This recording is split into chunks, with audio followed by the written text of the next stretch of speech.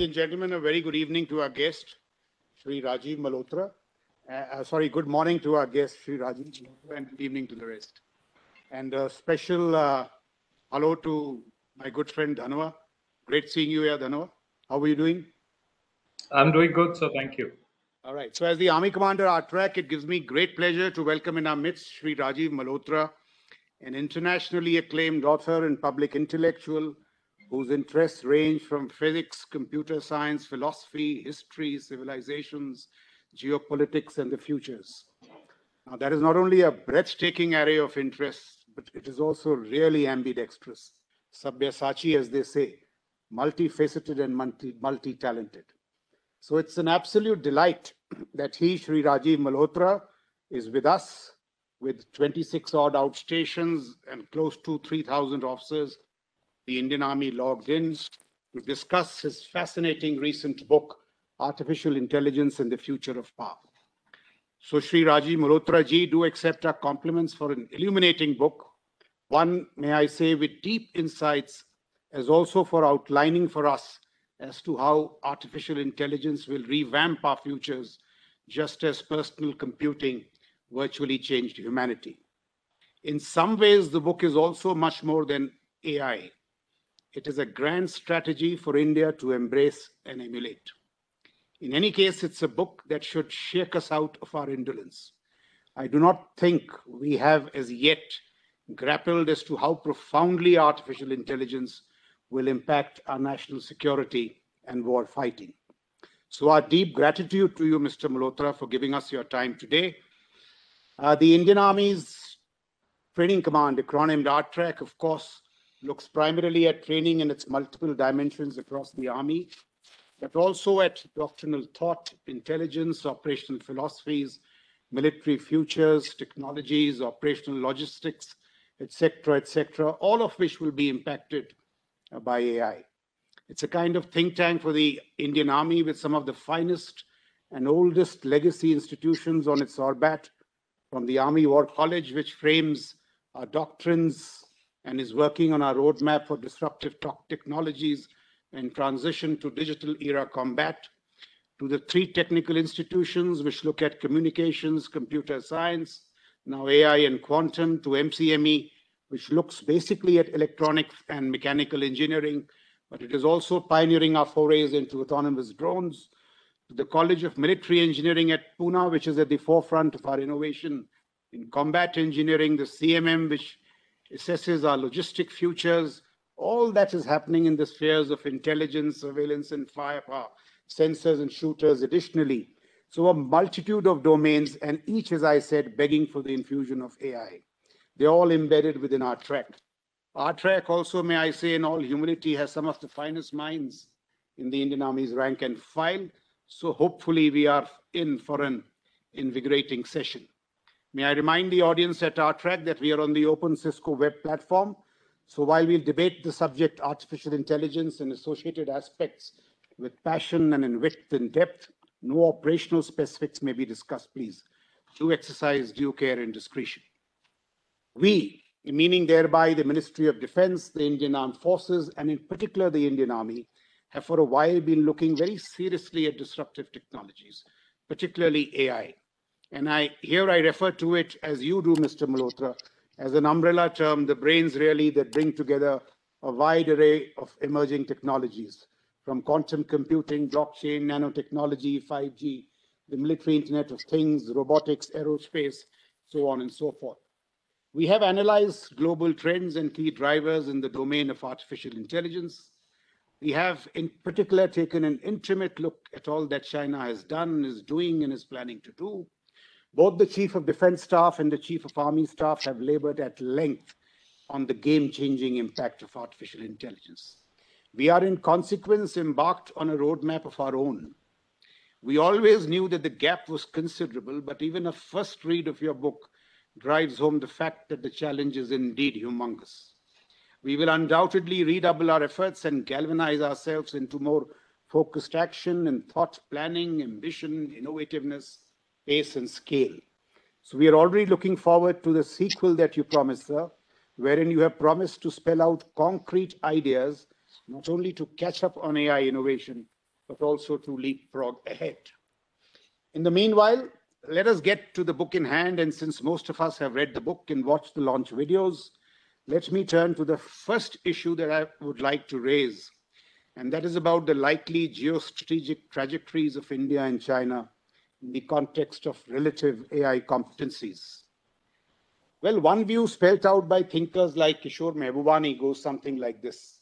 He says from the year 1 to the year 1820 or so of recorded history, India and China were the world's two foremost economies and the world's two most consequential powers, till colonialism and imperialism, exemplified by the imperious tea opium barter imposed on China, stepped in. The last 200 odd years, therefore, in his view, were merely an aberration in the longer march of history. The natural inference is that we are now witnessing the inevitable return of history. And if in India and China and India, the world's number 1 and 3 economies in PPP terms, manage their geopolitical, geostrategic relationship with wisdom and well, they both shall prosper and bloom. You, sir, seem to suggest otherwise. You say that AI will be the defining metric of the future.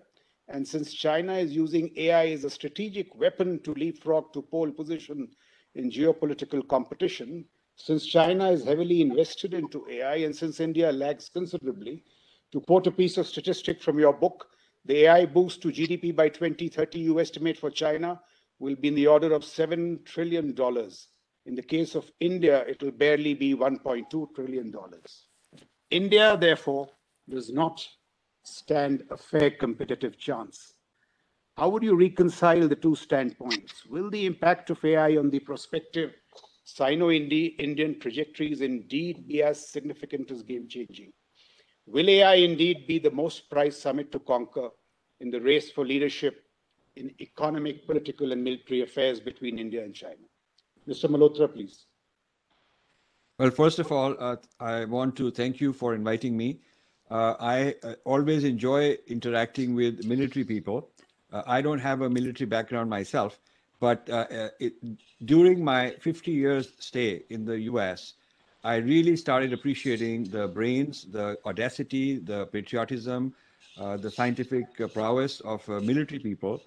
First in the US because I worked with them in top corporate positions in all sorts of high-tech situations. And then I started looking at the things in other parts of the world, in India included. And I realized that military people are really a delight to work with because they're very realistic, they're very pragmatic. They're not running away from situations. They are not looking for emotional feel good. They want to know the facts. So that's the kind of style I have as a researcher and author.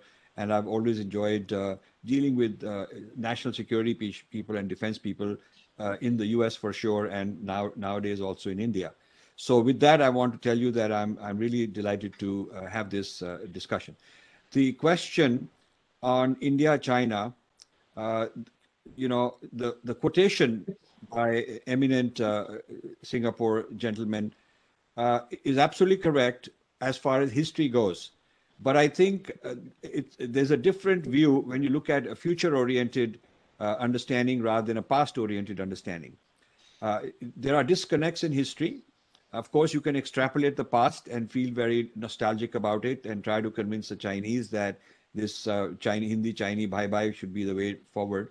But China, in its thinking, does not take India seriously.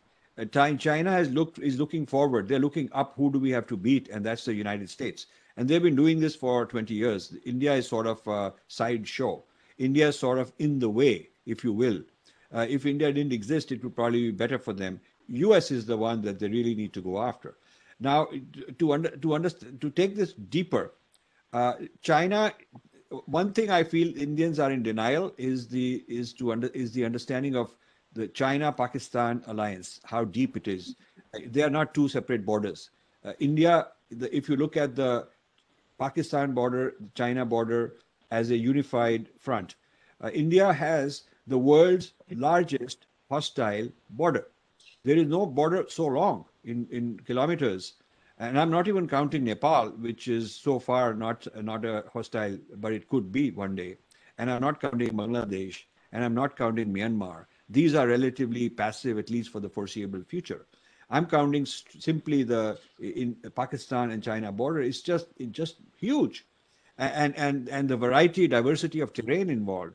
And when you look at China's investment in Pakistan, China needs Pakistan firstly as geography to get through to the Indian Ocean and then to the Africa and Middle East and so on, which is so strategically important, and there is no other route.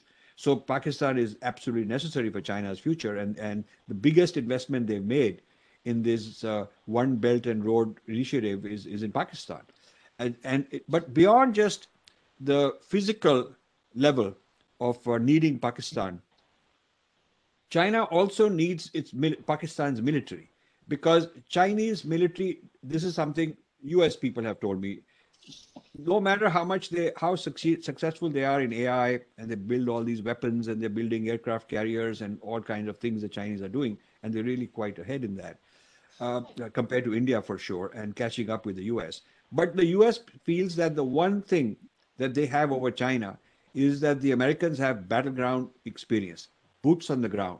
Ever since World War II, there has never been a period without US fighting wars, very aggressive wars somewhere or the other. Whether it's Korea, whether it's Vietnam, whether it's Middle East, Afghanistan, Iraq, wherever it is, the US has been training, always has a very highly trained military in terms of, training its weapons, testing out its latest weapons, and testing them out in the real terms, in actual hot warfare. China hasn't had that experience.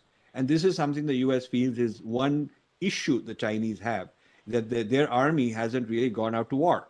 I mean, they're basically a, peacetime army. And so all kind of things that they are developing have not been tested. Pakistan, on the other hand, has battleground experience. They have hot war experience, and they continue to have on their Afghan front and Kashmir and various places. So they have that experience. China needs that. China also needs cultural knowledge about the Indian subcontinent, language skills, the climate, all that. So for them, Pakistan is a very good friend, ally, colony. China has pretty much colonized Pakistan. And as far as Pakistan is concerned, they've been up for sale for a long time. They sold out to the Americans, then to the Saudis, and now to the Chinese. So for Pakistan, they really don't have too much choice, and they've just ended up in China's lap. So this is not an alliance that's going to go away. This is not something you can wish away. And I feel that they're acting in unison, although it's not very obvious and explicit at this point in time. When you look at things in that way, India has a very serious issue. And China is not going to be an easy one to settle all this. They feel they don't need to. They may not attack India right away, but they may empower Pakistan with weapons and AI and all that stuff. Now, as far as the role of AI, this is a general kind of statement, but as far as AI is concerned, I want to preface my comments on the power of AI by showing how technology in general has shaped wars and shaped empires and civilizations. Recent times, a great example is the shoulder missile that the Americans gave to the Afghani Mujahideen to shoot down Soviet warplanes. And this was the result of semiconductor miniaturization. What used to take the size of a truck, that kind of circuitry, that kind of intelligence, was miniaturized and put on a shoulder of a uneducated a person who could be trained how to use this. Didn't need brains, didn't need a whole lot of infrastructure. You could just carry it around wherever you go. If you see a plane up to 15,000 feet away, you can shoot it down.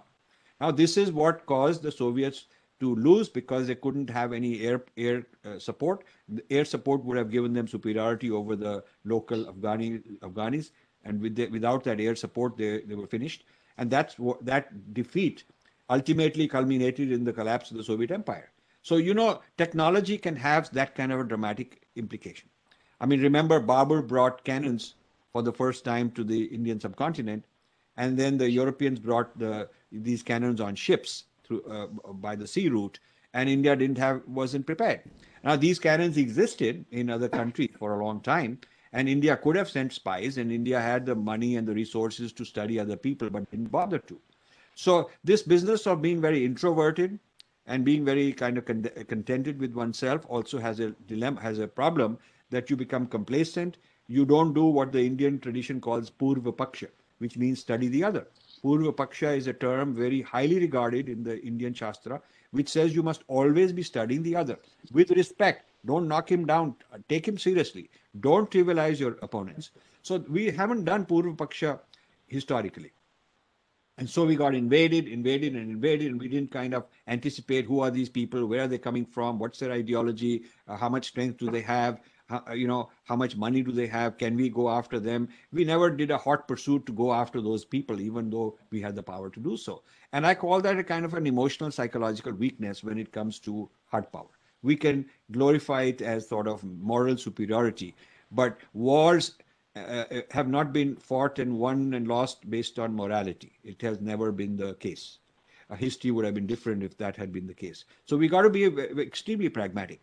So I see the use of AI today as dramatic as the shoulder missile with the Mujahideen or with the cannon that Babur brought. This is going to be a game changer. And this is not only at the military level, it's at the civilization level, at the economy level, jobs, or all kind of stuff we can get into. So I'm convinced that whoever wins this AI, and we are right in the middle of it, it's not a 50-year long thing, it's not future science fiction. I'm talking about by 2025.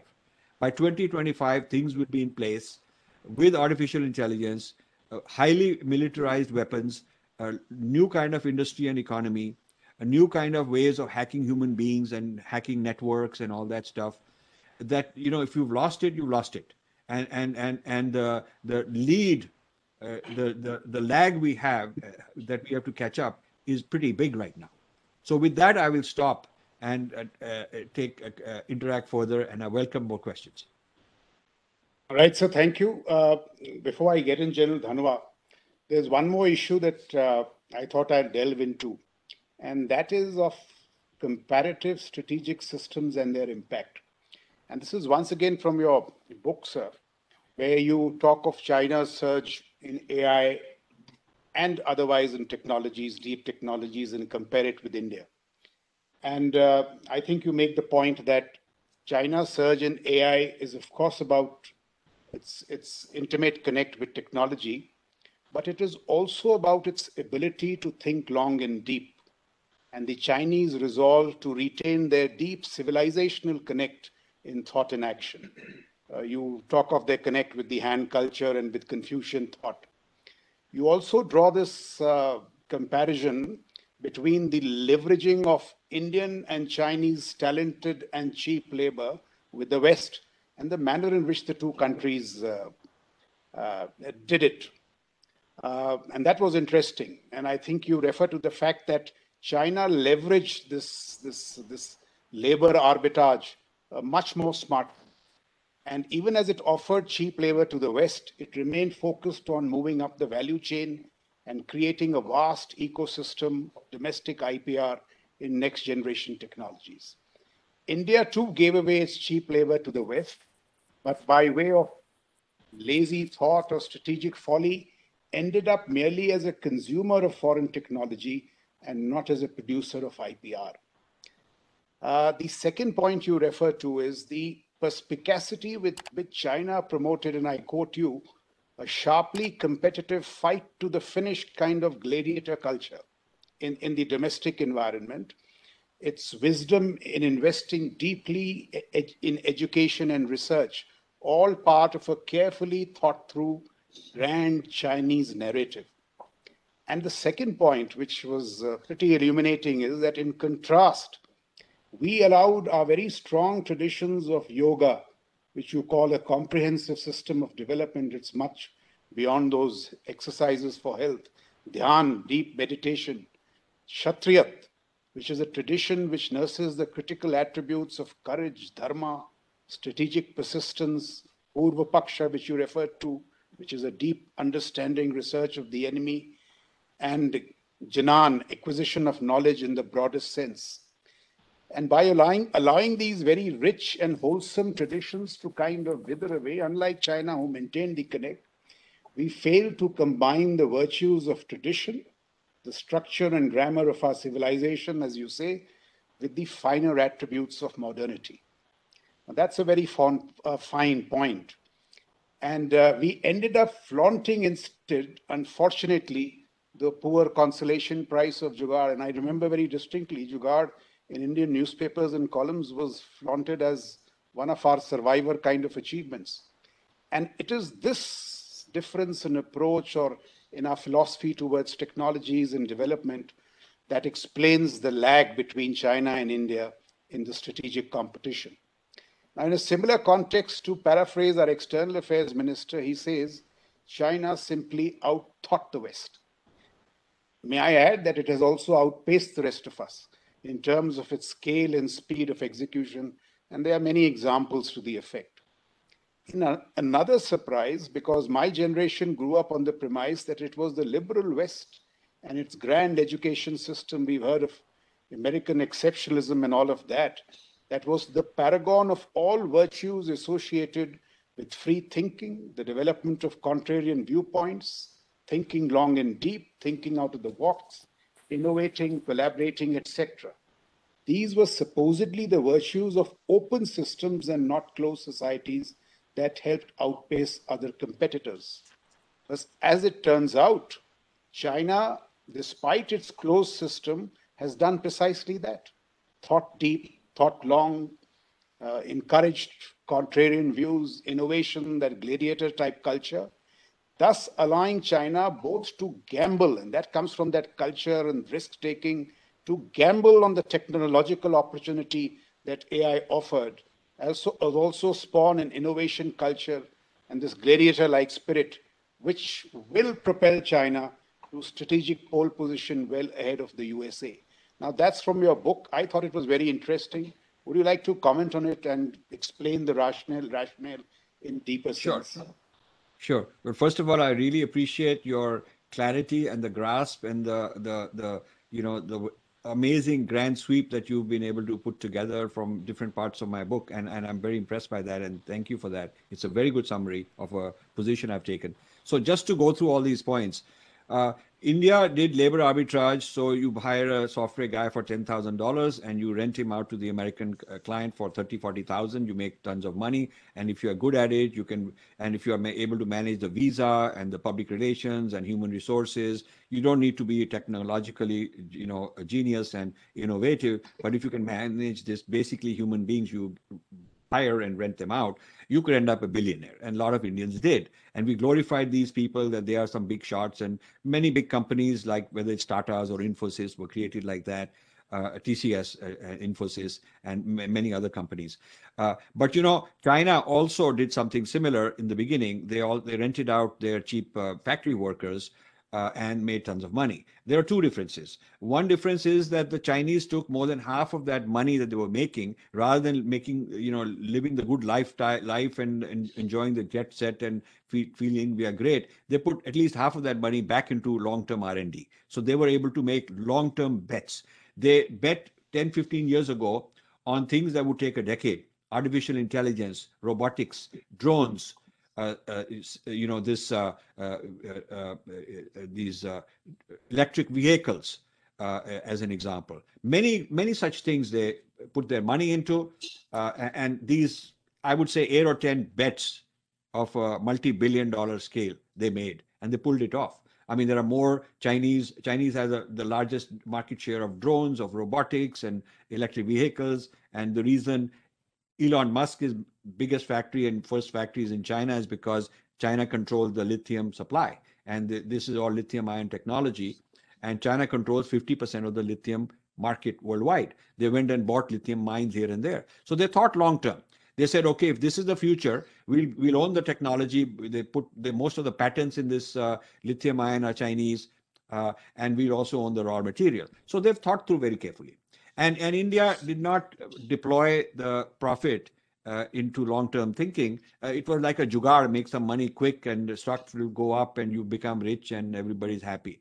This is not nation building. I think we overestimate the value of our industrialists, because actually, while they did create a middle class, it's a consumer economy. It's an economy of services, not an economy of R&D. It's a service economy, so you could go and offer cleaning services and sweeping services, and those that is all service economy. You could have people at retail shops and selling things, and all that is service economy. But your service economy will not give you a technological jump. You need to have an R&D economy, and R&D is something China picked up from America. So that's the second thing. The second difference between India and China is Chinese people use the fact that Americans are the clients to pick their brain, to learn from them, to reverse engineer, beg, borrow, steal technology. So Chinese did that. So if Apple has got all its factories in China, they figured out, well, what's the technology? So we make our own. We can make our own also. Like that they did. India, the Indian brains which were rented out have been for the last 20 years running the backbone of American banks, American pharmaceutical companies, defense contractors in your area, more relevant to you. Whether you go to Grumman, you go to Boeing's defense or Lockheed Martin, or you go to all these kind of companies which are huge multi-billion-dollar defense contractors, and the defense industry is like a $500 billion size industry in the United States, private defense. You go there and you will find a lot of Indians there. But India didn't have the tenacity, the cunning to, okay, look, we got our brains sitting there. Let's learn. So we can also do all those things ourselves. We can also jump ahead. Chinese did that. We said we have advantage of we are creative people and we are free, democratic, and Chinese are not, and we know English and they don't know English, and we have the advantage. We talked about all those things. But China overcame those obstacles. Without knowing English and without having a democracy and all that, they managed to get ahead. So I think Chinese have pulled off an amazing thing. And you have to study China, do a lot of Purva Paksha on China. And India, I think, has sufficient insight into China, compared to the US insight into China.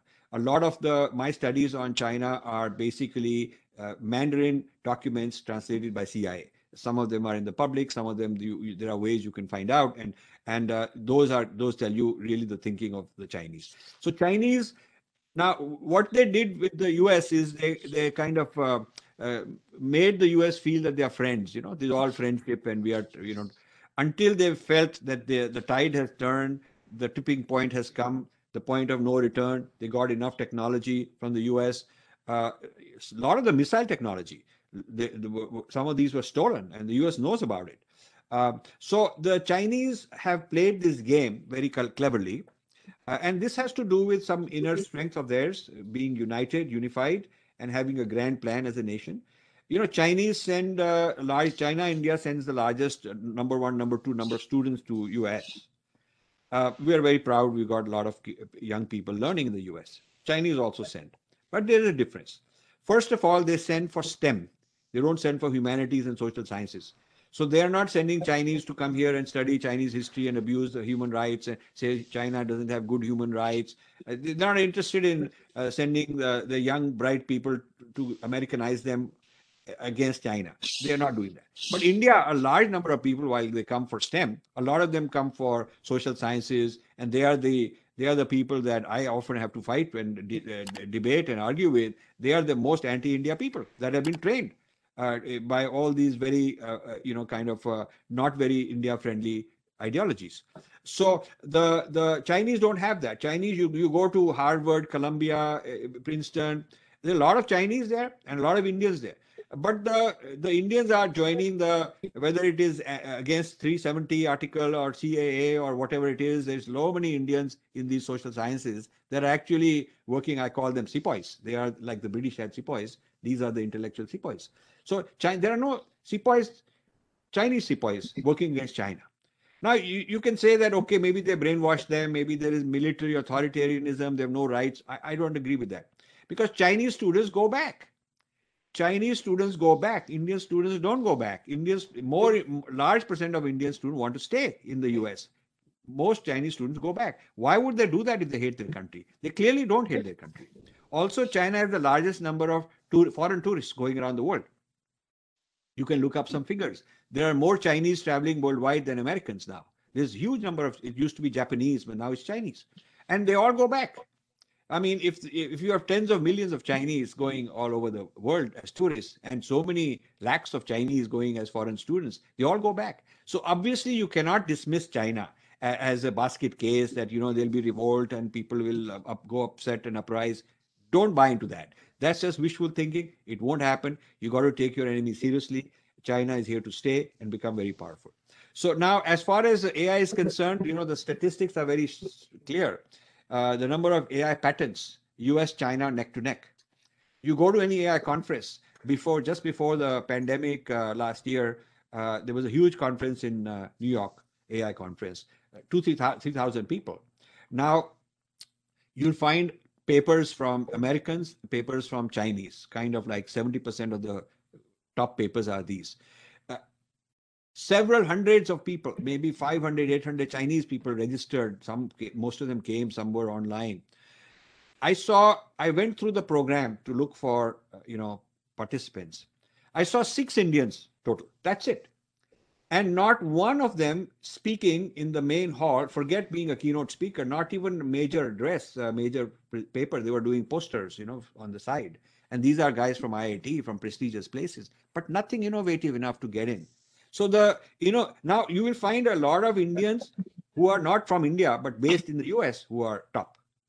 You'll find these guys in Google, and you'll find them in Facebook and Microsoft, and you'll find all these brilliant people.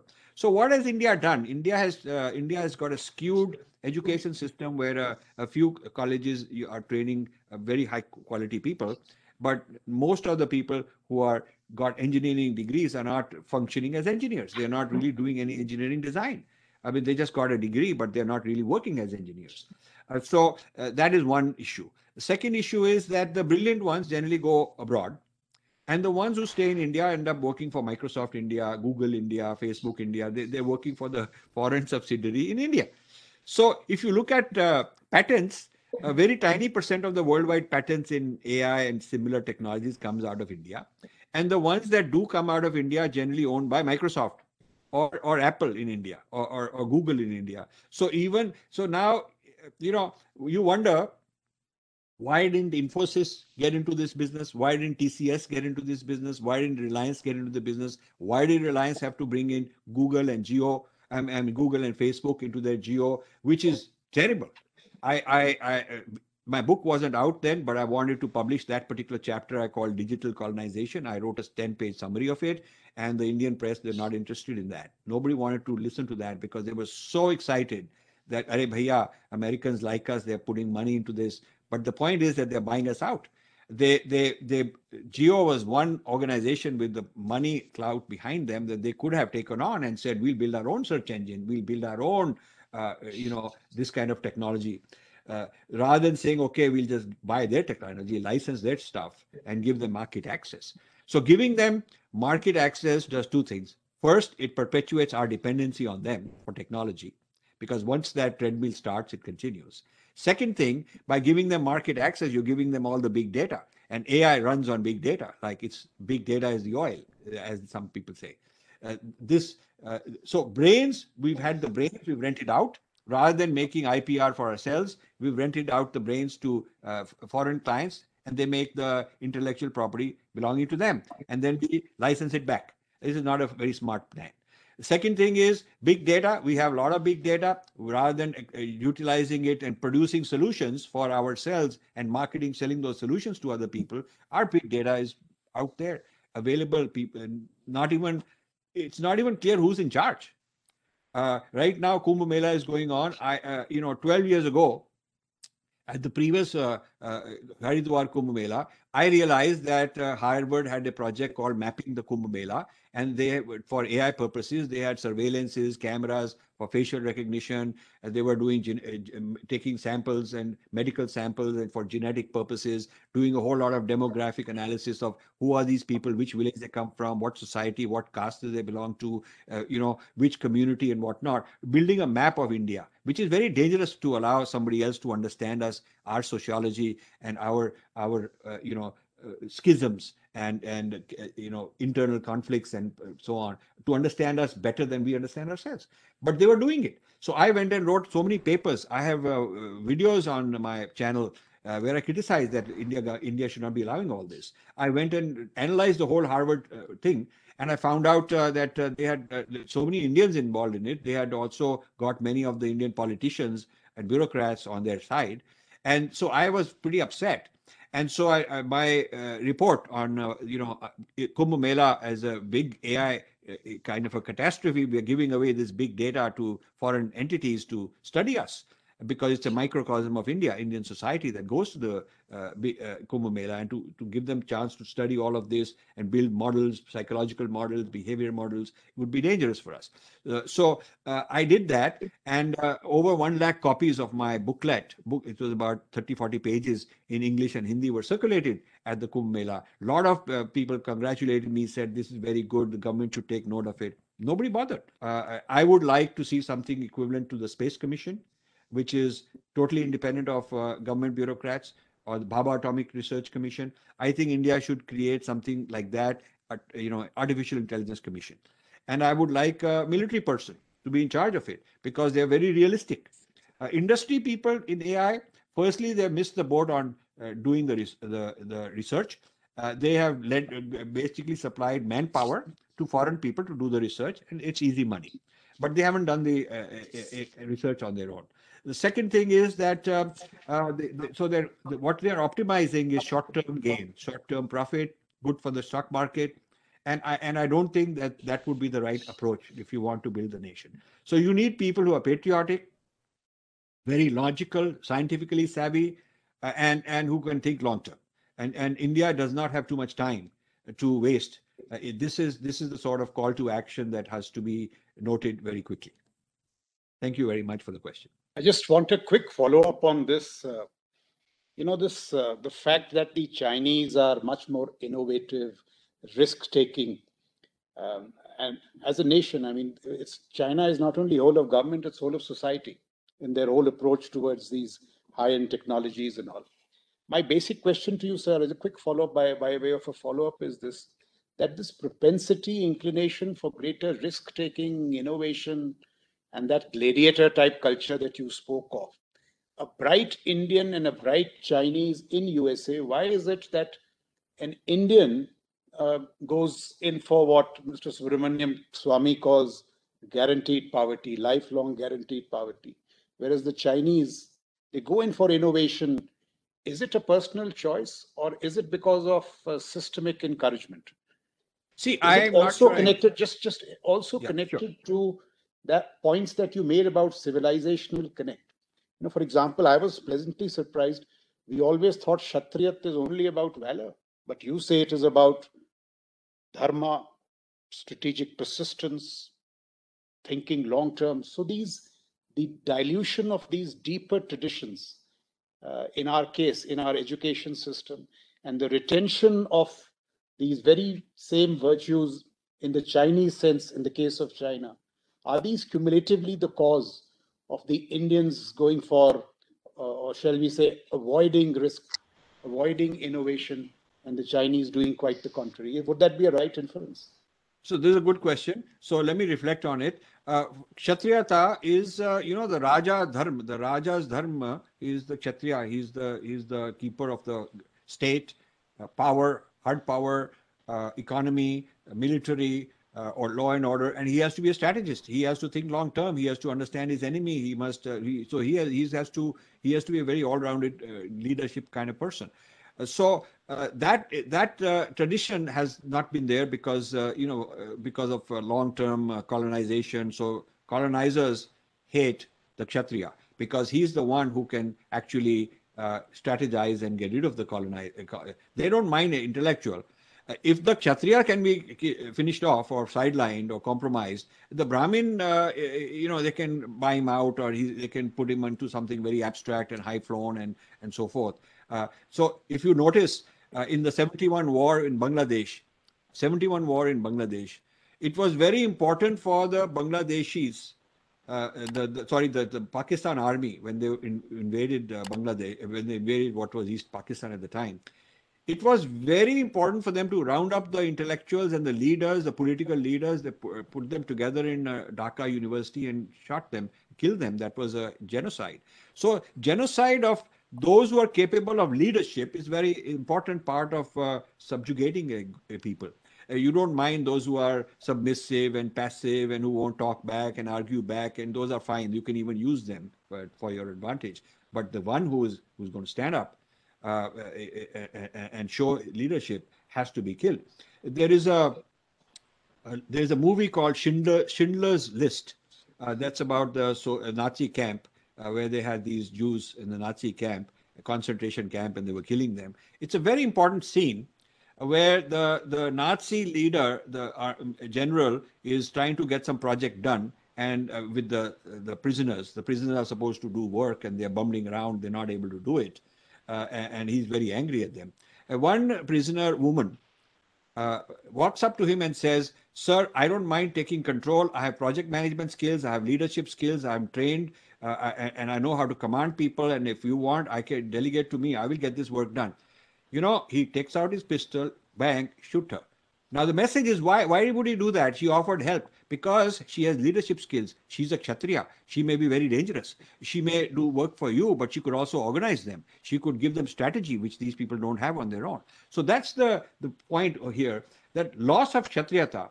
In Kashmir, what happened is the Kshatriyas were finished off, and then the Brahmin ruling elite, the Muslim rulers could live with them because they're not going to harm you.